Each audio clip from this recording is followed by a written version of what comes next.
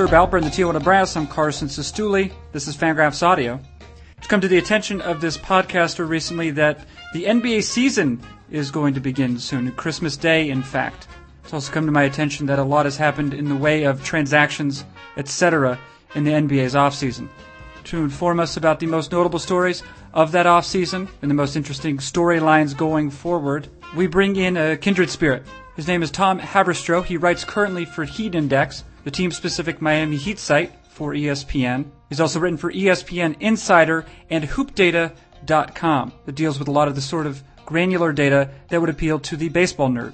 In what follows, I ask Mr. Haberstroh about the Chris Paul situation and how that's changed the complexion of the Los Angeles Clippers. We look at a Denver Nuggets team predicted by ESPN's NBA analyst John Hollinger to finish second in the Western Conference, largely on the merits of their scoring efficiency. And Haberstroh points us to some rookies that might make an impact in the 2011-2012 season. It's Fangraph's sorta kinda NBA preview with Tom Haberstroh right now on Fangraphs Audio.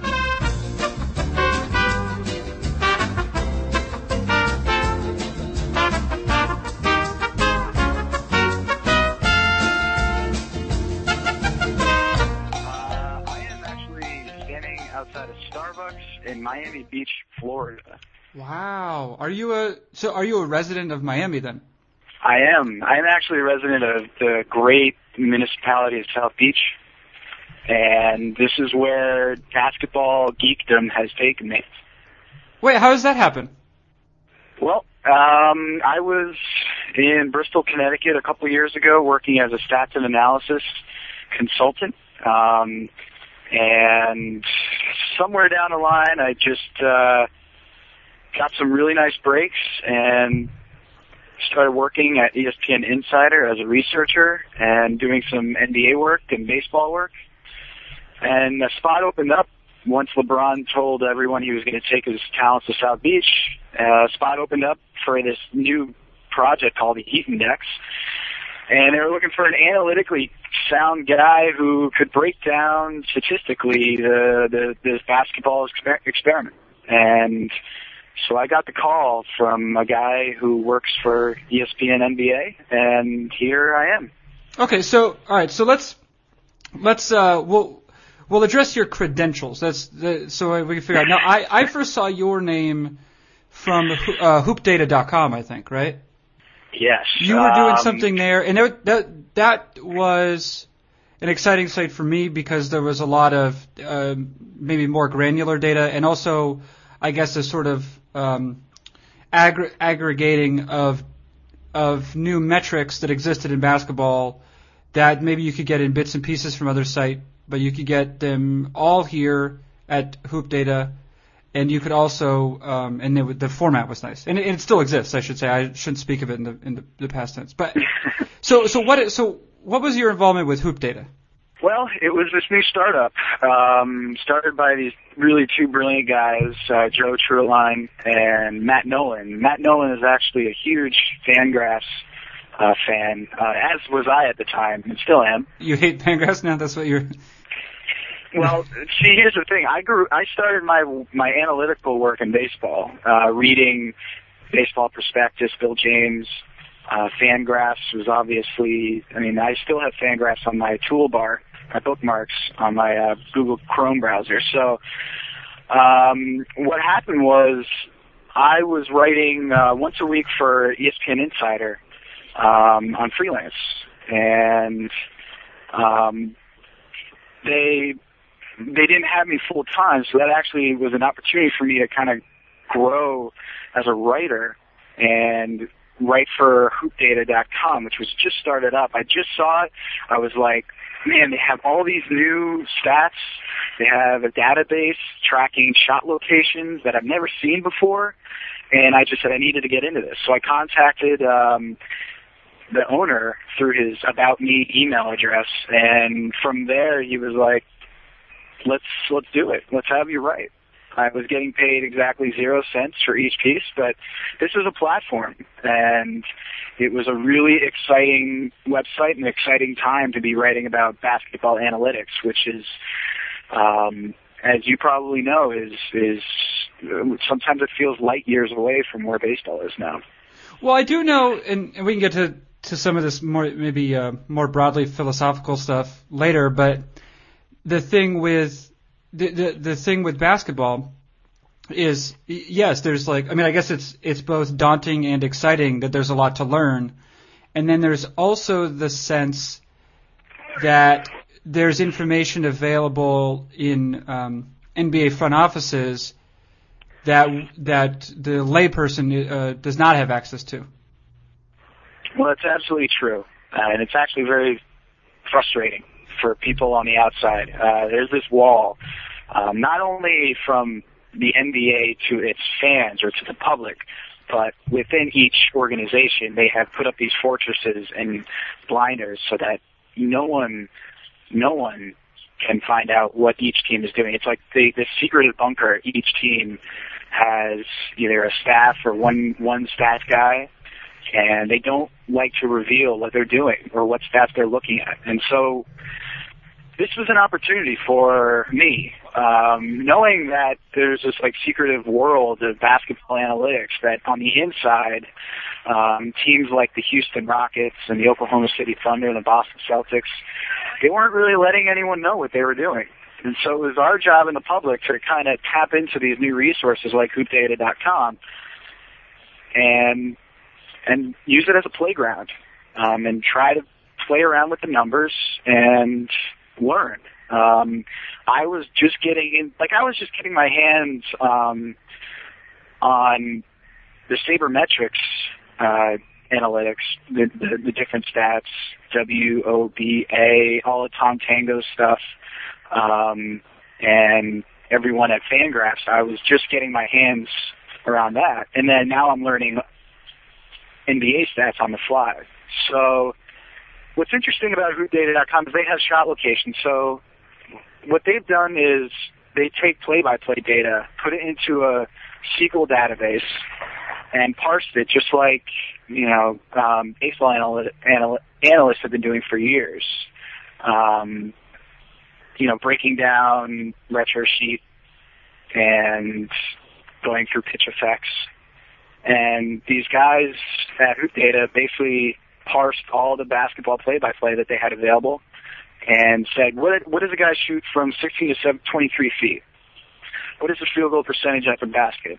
What is the field goal percentage in the mid-range? And how often does he shoot there? Per minute? Per game? And what are the totals? And so I'm just sitting here like I just fell on a gold mine. And this was a huge opportunity. I couldn't tell you the first day how excited I was to see Hoop Data. I think I sent that email to Joe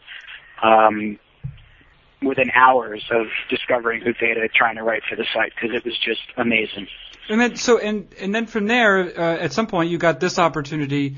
You say it's that sort of corresponded with the LeBron signing in Miami. You call it the Heat Index? Yeah, it's the first of ESPN.com's venture into team coverage. They cover the big sports. They cover they have an excellent staff on the baseball side, the NBA side, the NFL, hockey, you name it. They cover the leagues. But this was the first time they've actually tapped into team blogs. And this was a big foray into the unknown. And there was an insatiable appetite for LeBron, Miami, Dwayne Wade, Chris Bosh, the big three. It was crazy. So ESPN decided, let's try to cover this, this basketball experiment. Everyone had this just ball of fire of hate for this team. And so it was kind of a no-brainer decision for ESPN to say, listen, let's try to innovate how teams get covered, and let's send a staff of 4 guys down to Miami and cover this team from all different angles. So I was one of those lucky 4 and moved down to Miami in November of last year. And so you say that the 4 of you have sort of different responsibilities. What's your responsibility in that group? Well, it's changed over the past year, but I initially came on as an analyst, a mini John Hollinger, if you will. Basically, to cut through all the rhetoric, all the conversation points, and take it under the microscope using analytics and statistics. And since I was kind of at the forefront, just happened to be there, it was a really exciting opportunity for me to apply a lot of the knowledge that I got from sabermetrics and analytics and say, okay, can LeBron James average a triple-double this year? Because when it started, that was the question, was can LeBron James average a triple-double? And there were these people all over the place saying, you know, he's going to average a triple-double and he's going to be the next Oscar Robertson. And I just sat there being like, well, let's actually put that to the test. How will LeBron James get a triple-double? Well, he's going to have to play at a faster pace because the way that Miami Heat traditionally play, the tempo won't allow him to get enough opportunities to get more rebounds and assists and points. And so has anyone been able to like double their rates in rebounding and assists, which is what LeBron pretty much had to do. And at the end of the day, that was like one of my first debut articles for Heat Index was, you guys are crazy. There's no way that LeBron can average a triple-double. And that's, you know, one of those mainstream questions, those mainstream topics that before in the NBA didn't really get analyzed as extensively as it might be today. And now there's some really great minds out there who are tackling these big blue chip questions with analytics. And that's really how we've been able to tap into the mainstream. Well, it seems like, just generally speaking, that readers are sort of maybe hungry for to actually see the work, right? I mean, there is definitely, there's no shortage, especially among the sort of traditional beat writing community. There's no shortage of opinions, as you note, but to actually ask a question and then try and answer it as responsibly as possible, I think is something that does not have a very long tradition in sports writing, but is something for which people have become hungry, in which, because of database, the usage of databases and greater facility with them among writers, that it's actually something we can do, and it sounds like that's what you're dealing with. Yeah, it's really hard. You know, one of the great things I learned, I was at an MIT Sloan conference a couple of years ago, watching a basketball panel, analytics panel, and one of the guys on the panel, I think it was Dean Oliver, who now works as the director of analytics at ESPN, he said that it's one thing to have knowledge of these statistics and how it can help people have a greater understanding, but what stat guys and nerds and what we struggle with is communicating those ideas. And it's not having the stats, it's what you do with it. So that was, that's one of the big struggles of the sabermetric community, the analytics community is, okay, we have this information, now what do we do with it? So when you write about basketball, there are these new metrics, and it's scary. It's scary for some people to hear about things like plus-minus, adjusted plus-minus, player efficiency rating, WAR, all these metrics that are, quote-unquote newfangled stats, and it's scary to some people, and it's scary to readers. But there is this growing community that's hungry for it. They are looking to be smarter and to be able to see into the future a little bit better. People hate being wrong. I hate being wrong, and this was why I got into this little hobby of mine that turned somehow into a career, is that I hated being wrong. So analytics was a way for me to be less wrong. Less wrong, yeah. That's the goal. To be less.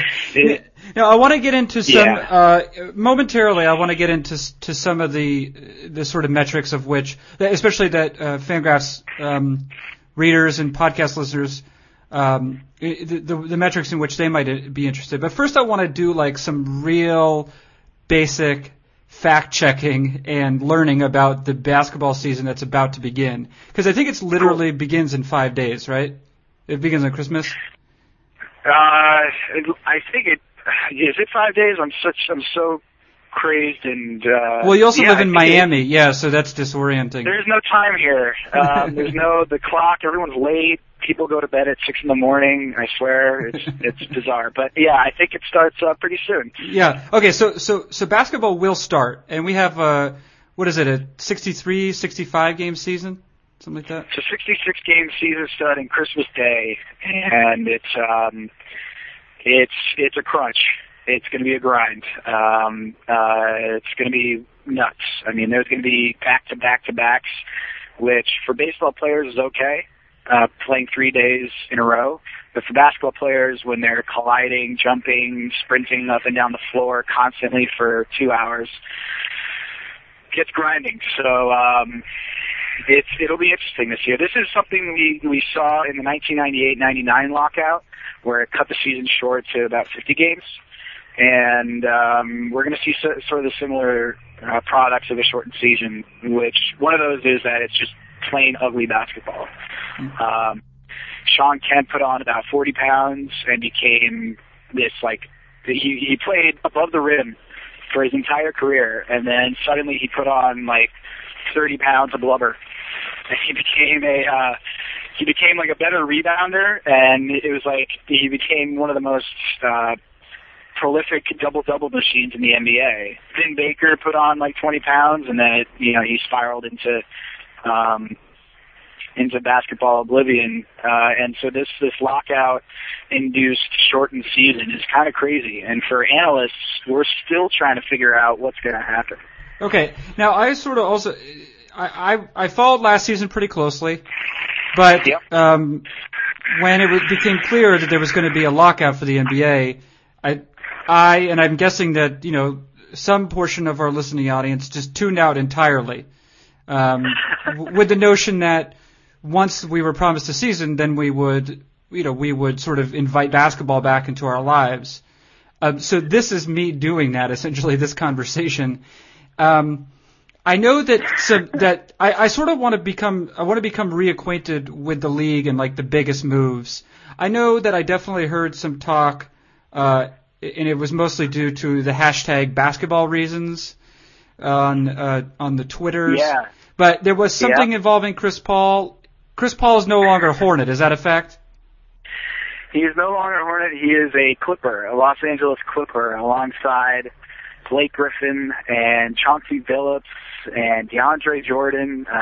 It's become this year's Miami Heat. It's a fascination. And Mo Williams, isn't that right?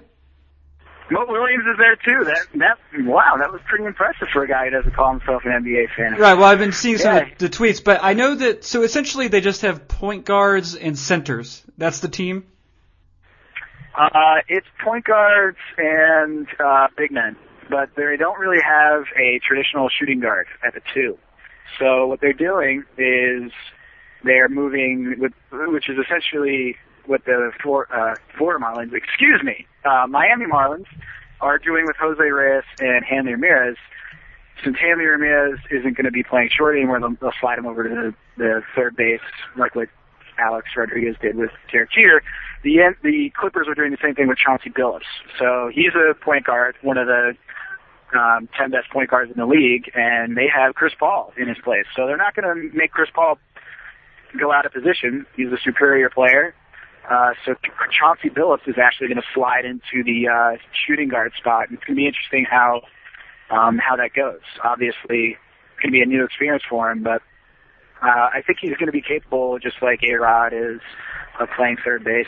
I think he'll be fine at the shooting guard position. So it's a familiar thing. If you want to attract baseball fans into the NBA, there are a lot of similar aspects to it that can drive your interest, if no other reason than to watch the Chris Paul pick and roll with Blake Griffin, where he throws it up in the air and Blake Griffin rises into the rafters and throws it down.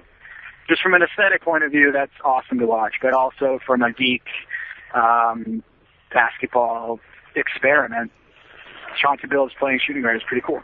So, and now Billups, though, it seems just anecdotally to me that the transition would be less difficult for him than other players because he has a terrific outside shot. He's a good scorer. He's a very efficient scorer, right? In that he's always posted high true shooting percentages. And wow, yeah. I'm willing to bring it. Don't worry. And then, but I believe he's always been a bigger point guard. Is that right? That's true. You're right on the mark. He is one of the most efficient guards in the NBA. His calling card is his true shooting percentage, which, for those who don't know, it is something that it's field goal percentage, but it incorporates the added bonus of a three-pointer. So you get an extra, it's like, slugging percentage where you're giving bonuses for, a double versus a single. So it takes three shots and puts it in one bucket. It takes field goal attempts, 2-point attempts, three-point attempts, and free throws. And then it incorporates those as, okay, how efficient are you in getting those things?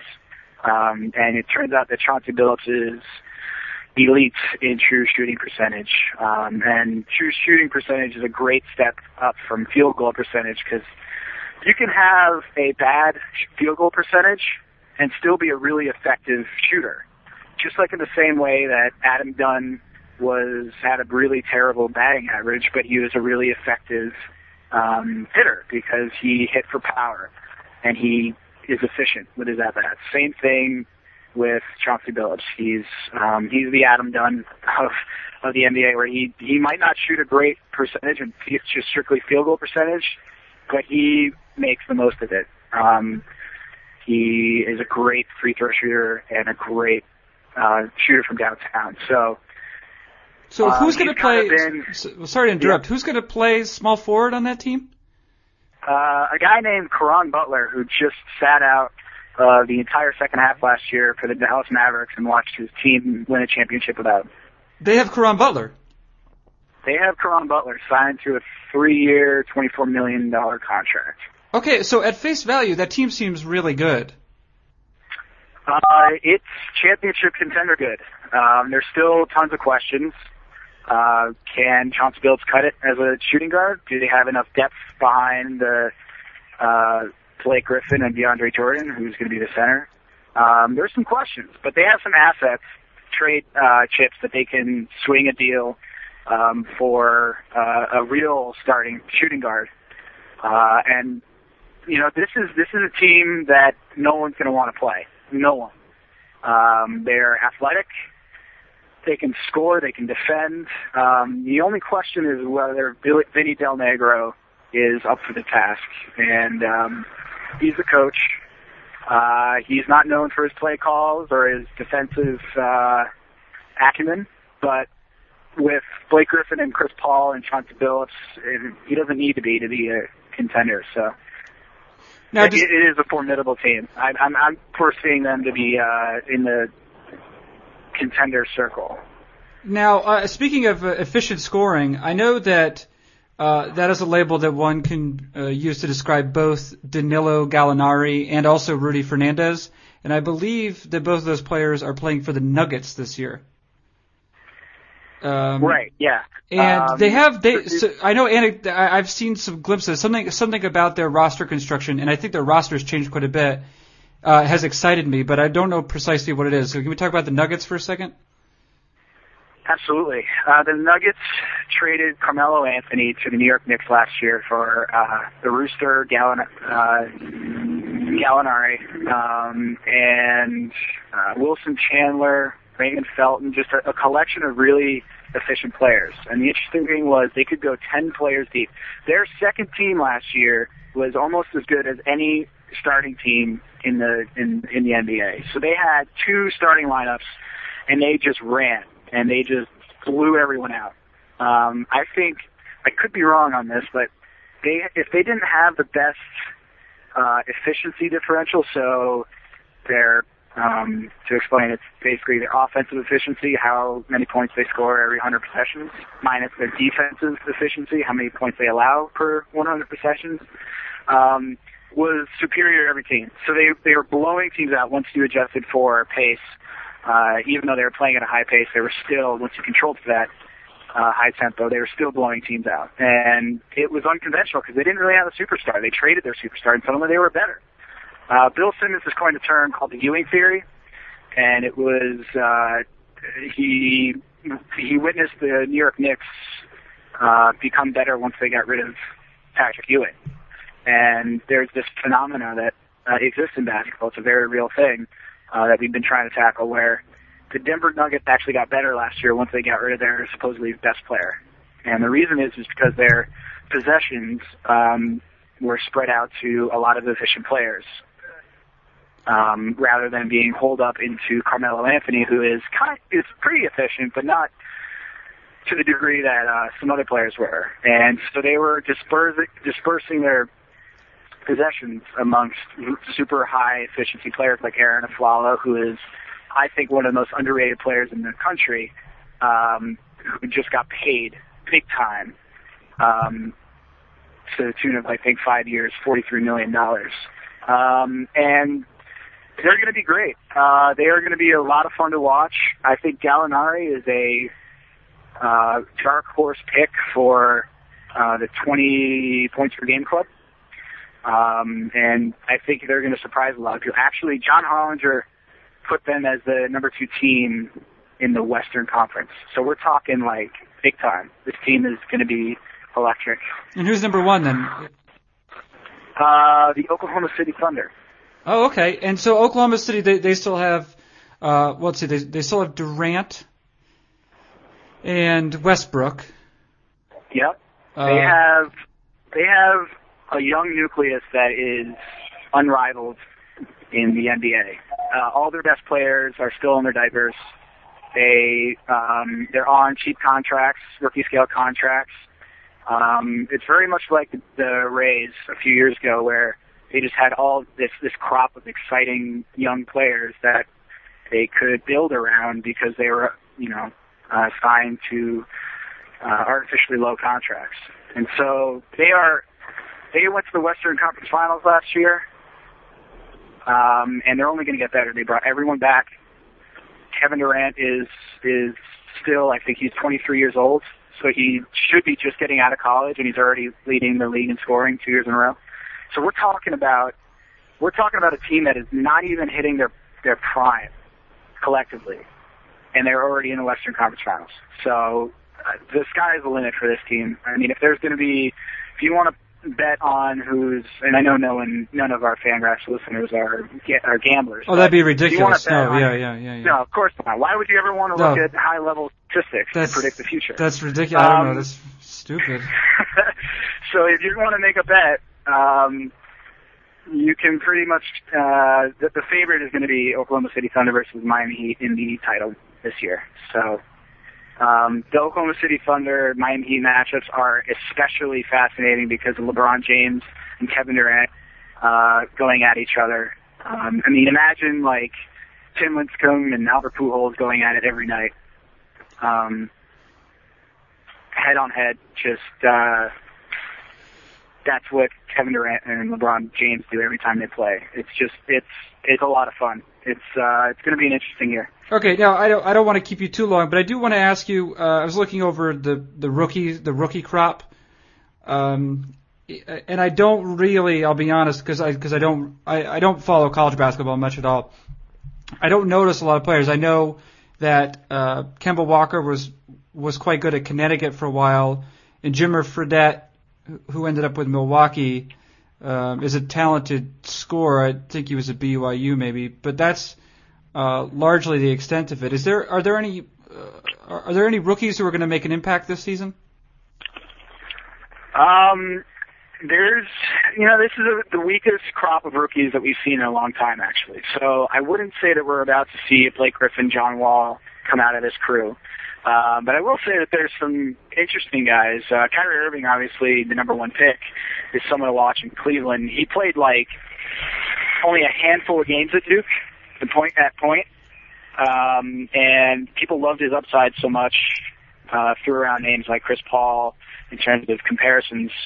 And he's going to have all the opportunity to do what he wants in Cleveland, because he's got the point guard slot now that Baron Davis is on the Knicks.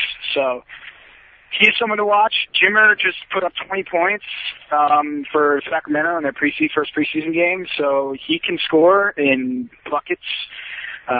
He's someone to watch. I'd also say that this guy, Bismarck Biyombo, for the center from for the Charlotte the Charlotte Bobcats. He's going to be a lot of fun to watch. Super athletic. He's a guy who can be a defensive stalwart in 2 to 3 years. No one really knows him. He's not a household name, but if you want to watch a young player develop into, say, an Alonzo Mourning, Dikembe Mutombo, Dwight Howard type defender, that's someone to keep your eye on. All right. Yeah, like I say, I don't want to harass you too much. Can we just last thing, in terms of the stats that you use and that you feel most comfortable with, and where they sort of exist and how much they tell us. Like you mentioned, for example, there's a WAR stat, and I think that's posted at Basketball Reference, but it could be elsewhere too. What is this sort of thing that's giving us the best picture, and what don't we know about player talent? We don't know a ton. I think you can ascribe the same thing that Bill James says about baseball and sabermetrics is like, 1,000 years from now we still won't know anything about baseball. So that about baseball you can say about basketball is that we're just trying to scratch the surface on how to value players. Biggest problem is defensively, it's a mess. Baseball is just getting a good grasp on defensive metrics, and even then they can't agree. Same thing in basketball. There's a great metric by Kevin Pelton of basketballperspectives.com who came up with his WARP for basketball, for NBA. And so he has a wins above replacement player stat for basketball. And essentially it takes your offensive contributions, takes your defensive contributions, which are a lot tougher to grade, and puts it into an all-in-one metric. But Carson, the thing about basketball is it's really hard to pinpoint contributions for production when you're playing in a team. The hits they'll drive you crazy. So, when a guy runs off a pick and roll, drives through the lane, and lays it up for a basket, who do you blame for that? Do you blame it on the point guard for letting him get by, or do you blame the big man on the screen trying to defend it? What about the Republicans? Can we blame the Republicans? You can always blame the Republicans, and I'm sure you can blame Tim Tebow in there too for something. But basically, the defense is the next frontier, and will always be, I think, trying to figure out how good defenders are. I mean, if you look at Gold Glove awards, it's really just, hey, who's a star player who can defend, marginally better than the next guy. So that's why Derek Jeter gets Gold Gloves, and it's the same reason why we see some NBA players who get on the all-defense first team just because they're a star who actually, put in some effort on the defensive end, not just because they're the best defenders, just because they're stars. So we're still trying to figure out defense, still trying to figure out the best way to tackle that, and we have different weapons at our disposal, which is plus-minus. It's a new venture the last couple of years that we're still trying to figure out if it's really all that reliable, which it's not. So we're getting these same struggles that we have in baseball, where we just don't know how to quantify defense. And WARP is a great metric by Basketball Perspectives' Kevin Pelton. He has an annual that you guys should buy. It's coming out shortly. Also, John Hollinger's PER, which is more positioned towards offense because it pulls from the box score, and the box score only has steals and blocks. And that's really just a small portion of what defense is all about. So it's a great metric for offensive contributions. That's an all-in-one metric that I like to use. And then on Basketball Reference, there is this thing called win shares. So it's the same concept as Warp. It just it goes about it a slightly different way. So the nice thing is that we can go back to, see what Wilt Chamberlain and Oscar Robertson's Warp or, WinShares is, and you can find it all on basketballreference.com. So I can assure you that I spend a lot of my time, a very sad amount of time on basketballreference.com. I think if you actually quantified how much time I spent on basketballreference.com, my fiance would end our relationship, and it'd be very embarrassing. And as well as a lot of the basketball analytics guys, like that thing is our lifeline. So. Well, I think that probably most of our writers and readers would be able to sympathize with you there. Yeah, and it's funny looking back. I don't know how I ended up where I am. I had one guy walk up to me during the playoffs and said, "So are you serious that being a stats guy took you to South Beach covering LeBron James, Dwayne Wade, and Chris Bosh?" And I said, "Yeah, pinch me. It's really a dream come true. I can't believe that, in my days reading the book blog, Tom Tango and MGL, all the Hardball Times articles and all the annuals I read, that somehow it would actually launch me into a career. And, I was, just a few years ago, I was wondering if this was all worth it. Can you turn this hobby into a career? And I was just one of the lucky ones that took some chances, and somehow I hit the lottery. But I still, from time to time, when I have a kernel of free time, I check out everything you guys are doing at Fangraphs, and what Tom Tango is doing, and what the guys at Insider at ESPN are doing, and it's great to see where you guys have come. I still remember the first time I went to Fangraphs, and now where it is today. It's incredible. So actually, Eric Seidman and I are trying to work on some stuff together for the NBA season, and it's good to be back. In the NBA is back. It's really good. I was really getting worried there for a moment that I might have to relearn baseball and try to get back into the fold with you geniuses over there. So, well, those are obviously the kind words, sir. Much appreciated. I'm gonna let you go and enjoy South Beach. Well, it is a very hard place to work. I'll tell you that, because there's a lot of temptations here, and if you're trying to be a workaholic, this is not the number one place to be. I'll tell you, there's a reason why the best writers in the world usually come from cold climates. Yeah, you're right. Well, in any event, if you ever want to spend a long weekend in Madison, Wisconsin, to get your writing chops back, you're invited up here, sir.